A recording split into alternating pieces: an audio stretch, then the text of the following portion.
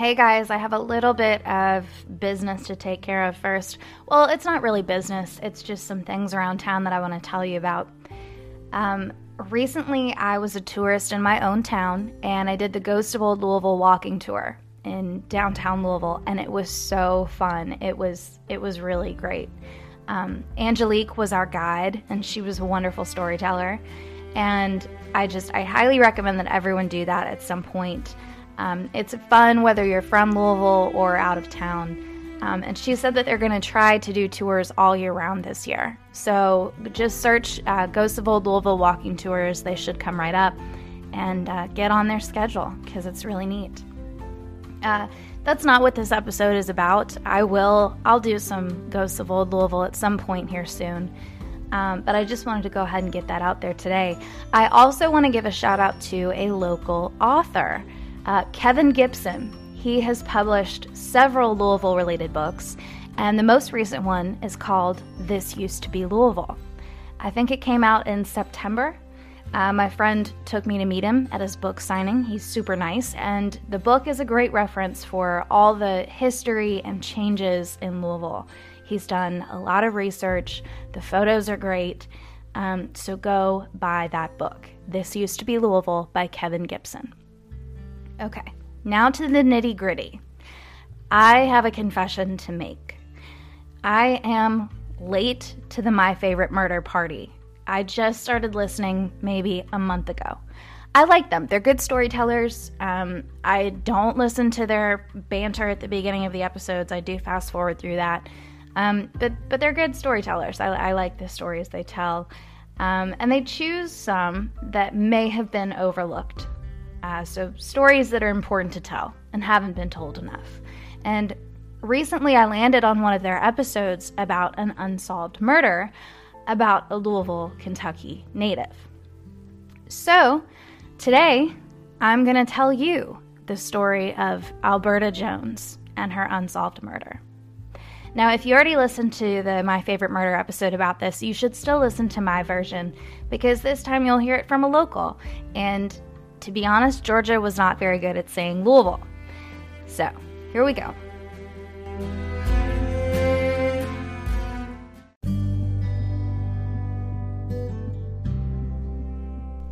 Alberta Odell Jones was born in Louisville, Kentucky on November 12, 1930. Her mother was Sarah Frances Crawford. She went by Sadie. Her father was Odell Jones. She went to Central High School and then the Louisville Municipal College for Negroes, which merged with the University of Louisville in 1951. She graduated third in her class. In 1956, she became the first African American to attend U of L's law school before transferring to Howard University School of Law her second year. She graduated fourth in her class this time, then went on to become one of the first Black women to pass the Kentucky bar. She was back in her hometown by 1959. She opened a law office in downtown Louisville on West Broadway, which she shared with Darrell Owens, who would go on to become State Representative Darrell Owens. But the city she returned to was deeply segregated. Black people couldn't go to the movies, they couldn't go to restaurants or department stores in Louisville's commercial heart, which was 4th Street back then. Still, her future looked bright, especially after what happens next. So, guess who Alberta's neighbor was? She, her mother, and her sister lived in the West End, right next door to Cassius Clay. So she ended up negotiating his very first professional fight contract in 1960 with 11 white millionaires, the Louisville sponsoring group. Jones insisted that 15% of his earnings be held in a trust until he turned 35, because, 18-year-olds are not great with ginormous sums of money. So she was pretty stern about that. However, Alberta's sister, Miss Flora Shanklin, does remember Jones taking Muhammad Ali to buy a pink Cadillac at Brown Brothers Cadillac. And Shanklin said that later he would take her son and daughter to school in that car, which is really cute. Now, I think he actually bought that car for his parents, but he drove it around too, and there are great pictures of him with that car. But anyway, from what I understand, even to this day, it's still pretty rare for female lawyers to represent high-profile sports figures. Back then, it was unheard of. But that didn't stop Alberta Jones. By the way, you can see that first contract. It's on display at the Muhammad Ali Center here in Louisville. Now, around that same time, Alberta Jones was becoming an advocate for increased African American political participation, creating something called the Independent Voters Association, which registered thousands of Black people, and it had an impact. The mayor and several other city officials were voted out in 1961, in part due to this shift in participation. But this did not go unnoticed. It was controversial. It upset some people. There was insane racial tension in Louisville in the 60s. The Louisville riots, the race riots, didn't even happen until 1968, okay? So we're talking almost a decade prior. So anyway, here's a quote about the Independent Voters Association. This is from a Medium article that I'll link to on the website. So this association, quote, sought to register Black residents as independents in order to leverage their votes as a bloc to force politicians to commit to civil rights legislation. This was back when neither party had really made a play for the Black vote at a national level since Reconstruction. And at the local level, both parties were fairly racist in that liberal, at least we're not the KKK sort of way. The group also held seminars where they would literally teach Black residents how to vote, like literally how to use the voting machines, since most of them had never voted before in their lives. They would rent voting machines and brought them into these classrooms so that people wouldn't feel overwhelmed or discouraged when they saw them at their polling places, which, if you think about it, that is so smart. I mean, it's pretty amazing.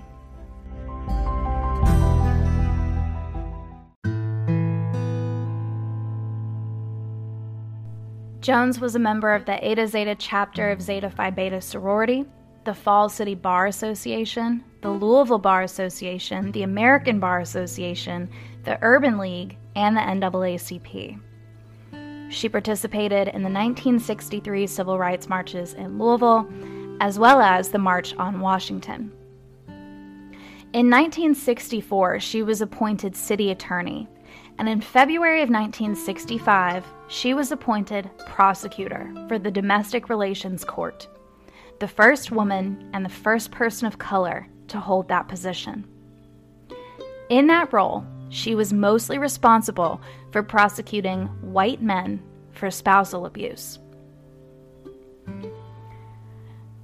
Alberta Jones was trailblazing. She was at the top of her game, making real change, helping people, shining light on injustice, which makes what happens next almost unbearable. Now, I read so many articles about this. There are going to be some variations, some discrepancies in what happens. So I will try to just give you all the different versions of what happens here. On the evening of August 4th, 1965, Flora Shanklin, Alberta's sister, remembers Alberta answering a phone call from a friend named Gladys Wyckoff, who is either facing or filing a lawsuit regarding beauticians and racial discrimination, I think. Now, another version is that it was something about trying on a wig. The friend wanted her to come over and try on a wig. Either way, the friend was asking Alberta to come over that night. But it was kind of late, and Alberta told her friend there was nothing they needed to do right at that moment. But then she changed her mind. She didn't want her friend to think she didn't care, so she told Gladys she would come over. Her mother actually offered to go with her. She said she'd be fine on her own. Her sister Flora got up to leave the room, ending what would become their final conversation. Flora says, quote, "I left her on the couch reading a magazine about Kennedy getting assassinated, and the last thing I said to her which still hurts because she sat there and she said, "I hope I don't get assassinated." And I said, "You don't worry about it. You're not the President of the United States." The morning of the 5th, Alberta's family reported her missing. That same morning, 2 boys saw a body floating in the Ohio River. Witnesses the night before saw 2 black males drag a screaming woman near a car that appeared similar to a Ford Fairlane, which was the kind of car Jones was driving while hers was in the shop. The witnesses saw this happening near the Sherman-Mitten Bridge, which connects the west end of Louisville to New Albany, Indiana. Other reports say witnesses actually saw 3 unidentified men tossing a body over the bridge. Later, a body was recovered from the Ohio River near the old Fountain Ferry amusement park. Alberta was still clothed, but her shoes were missing. They were later found near the south exit of the Sherman-Mitten on the Shawnee Park golf course, and they were later identified by her mother as belonging to Alberta. Her purse wasn't found until 3 years later, according to a PBS article. It was found hanging on the Sherman-Mitten Bridge in near-perfect condition, with her wallet, her ID, a partial dental plate, and several key rings. There was no cash in the wallet. And then, in one report it says the car was found nearby, another says it was found miles away. The PBS article says it was found a day later just blocks away from where her body was found. Regardless, there was blood inside of it, on the rear seat, the floor of the rear seat, and the back of the front seat. Her upper dental plate was found on the rear floor also. The initial investigation by the Louisville police recovered fingerprints and pieces of brick in the car.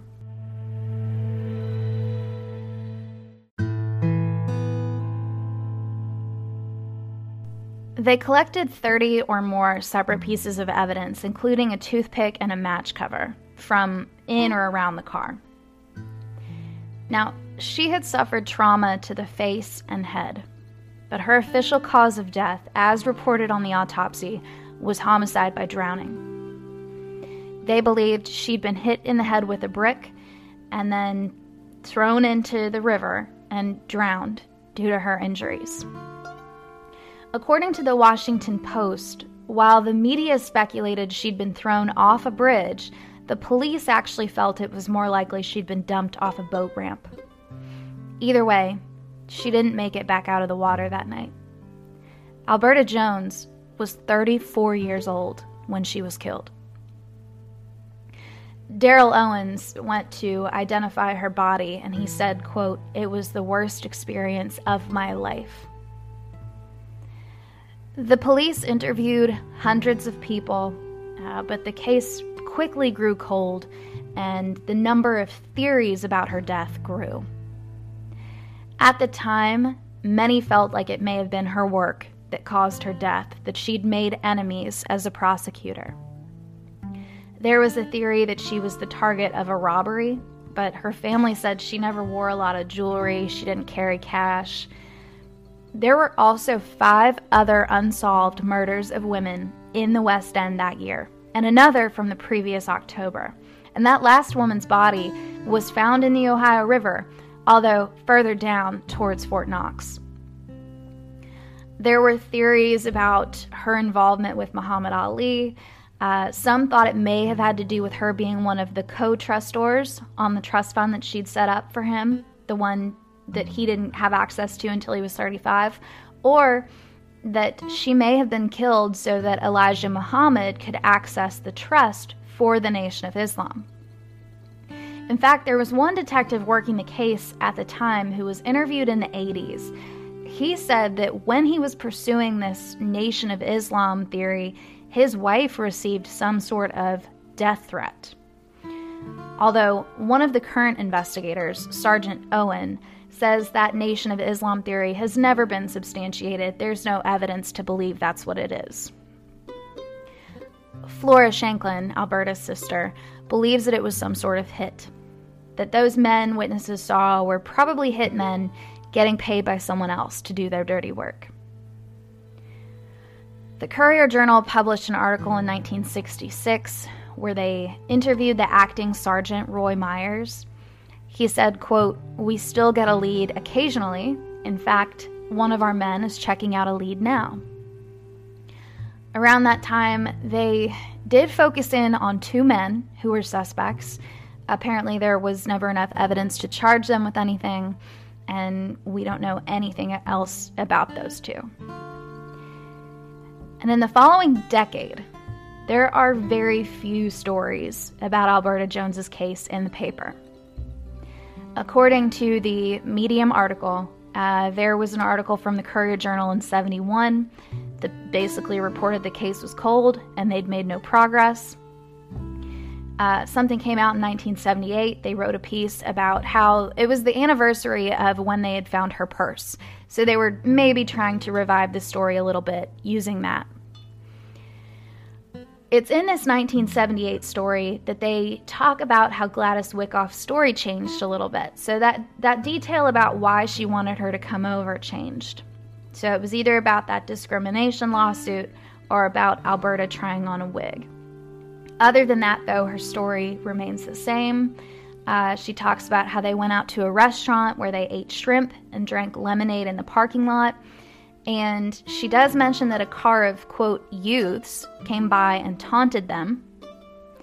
And then that same article from 1978 also talks about how a couple on Magazine Street heard a woman screaming at 2 a.m. that day. But when they went outside, the screaming stopped. They saw a man pick something up off the street and then get into the car with 3 other men and drive away. Now here's where things get really interesting. Fast forward to 2008. The FBI gets a hit on one of the prints found inside Jones's rental car. It's a match. Suddenly, this cold case feels like it's about to warm up.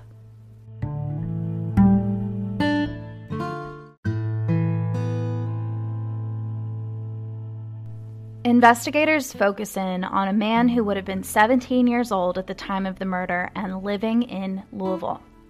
He's still alive and living in California, so they bring him in for a polygraph. And during the test, he denied any involvement in the murder, but, quote, deception was indicated when he was asked about the circumstances surrounding Jones's death. He admitted that he used to hang out in the park with friends 1 block from where witnesses saw a woman dragged into the back of a car. But he maintained he had nothing to do with it and was eventually cleared as a suspect. When interviewed by Detective Terry Jones, he described himself as a bookworm who had just graduated high school in 1965 and was college-bound. When asked why his print would have been in that car, he told investigators that he used to hitchhike a lot and that he must have been picked up by someone who rented the Fairlane before Alberta Jones. After all this, after insisting he never met Alberta Jones, the Courier-Journal actually had an interview with this guy's brother, who told a different story. His brother said, yeah, we both knew Alberta Jones. She was best friends with our pediatrician. So to be clear, this man did get caught in one lie that we could prove. He did know Alberta Jones. Those who are close to the investigation feel like he probably isn't the murderer. He's been described as, quote, meek and harmless, but they think he knows who did it. And so do I. Anyway, prosecutors decided not to pursue the case because they said too many witnesses involved were dead. This turned out to basically be a lie. Many of the witnesses and people involved with investigating the case initially, they were still alive and have since been interviewed. Apparently, the police also failed to interview several friends that this suspect mentioned hanging out with, some of whom lived, quote, a stone's throw from 2907 Magazine Street, where witnesses heard a woman scream that night. Even worse, apparently most of the evidence collected in this case has been lost. Kentucky Commonwealth's attorney, R. David Stengel, wrote a letter to the police chief that said, quote, "Most of the material witnesses, as well as the original investigators, are dead. A polygraph test is not admissible in court. No blood samples from the scene remain for DNA testing. None of the evidence can be found in the property room, and it cannot be determined where the fingerprint was taken in the car." None of the evidence can be found in the property room? That's startling. In 2016, Dr. Lee Remington, who's been a huge advocate for keeping this case open and active, wrote a letter to LMPD. In it, she wrote, quote, "The evidence is now missing. Misplaced? Lost? Thrown away? Destroyed? Where did it go?" So they were able to pick up a DNA match for the prints they submitted way back when, but the rest of the DNA samples are gone, which is really a shame since we now know that DNA can stand the test of time and help identify these killers. It's happening all over. Crimes are being solved from decades and decades ago. Anyway, Dr. Remington was able to get the case sent to the FBI to be investigated under the Emmett Till Unsolved Civil Rights Crime Act in 2017. Now, I want to explain what exactly that means because it's an important act passed by Congress back in 2016. Now, the late Representative John Lewis was a co-sponsor, and the act was passed with the goal of making, quote, "the deputy chief responsible for investigating and prosecuting violations of criminal civil rights statutes in which the alleged violation occurred before January 1st, 1970, and resulted in death." Okay, so this is actually a reauthorization of a 2007 bill. It just added several amendments. And John Lewis introduced that first bill too. And it was passed by a vote of 422 to 2. I want to talk about this a little more. I think it's important. When I read this, I thought, a bill like that, 2 people vote against it? 2 people. So I had to find out who they were. One of them was Republican Ron Paul from Texas's 14th District. If you're paying attention, yes, that's Ron Paul, as in Rand Paul's dad. Take from that what you will. So back to the Emmett Till Act. On John Lewis's website, it said that the act, quote, "represents a critical opportunity to right these wrongs committed, primarily against African Americans, but also against people of diverse backgrounds." The new amendments aim to attend to the needs of the victims' families and seek out witnesses to unsolved crimes that occurred no later than December 31st, 1979. It was also designed to help increase participation between the FBI, Department of Justice, and state and local law enforcement. Which is important because just in general, not even in racially motivated crimes, but just in general, you hear about so many investigations falling apart from lack of cooperation between these departments. So that is such an important thing to acknowledge and try to improve. Anyway, the Emmett Till Unsolved Civil Rights Crime Act provides $13 million annually to investigate these murders.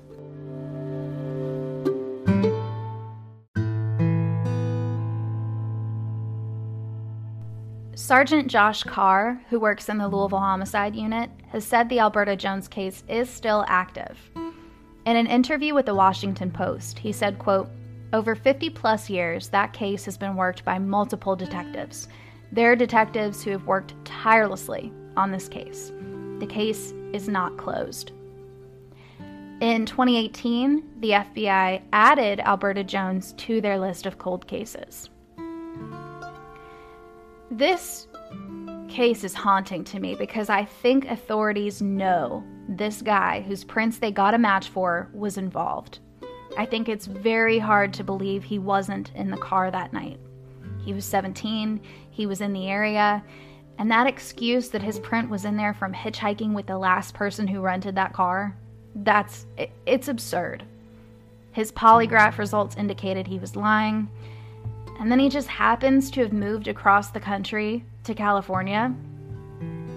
But because of mistakes, negligence, and time, there's nothing we can do about it. You know, this guy is over 70 years old. It's a shame he won't just talk. Now we can only hope that, maybe we get a deathbed confession out of him? I seriously doubt it. And the public can't put pressure on him because we don't get to know who it is, because they were never able to formally charge him with anything. It's incredibly frustrating. It just makes you feel like now that they have something, they could talk to more leads, zone in on who this guy hung out with back then. Someone knows something. And the problem is the clock is ticking because these people are older now. According to a Leo article from August of this year, there is a documentary being made about Alberta's life. It's scheduled to come out sometime in 2022. So be on the lookout for that. Now I want to end this episode with a couple of quotes. So here's one from Alberta's sister, Flora Shanklin. Quote, "Even now, 52 years later, I think sometimes I'm past it, but I'm not. Vengeance is my saith the Lord. There will be a judgment day, and I have to continue to believe that what I've been taught in Sunday school and church is that you pay for what you did, and that I may never know, but the man up above knows." The co-founder of Humana sat next to Alberta Jones in classes at U of L and had this to say about her. Quote, "She was smart and funny and humble. She had a brilliant career ahead of her. It's an incredibly sad story." And finally, when her friend Daryl Owens was asked if Alberta Jones was still alive today, what would she be doing? He replied, "Raising hell." And that is the story of the unsolved murder of Alberta Jones.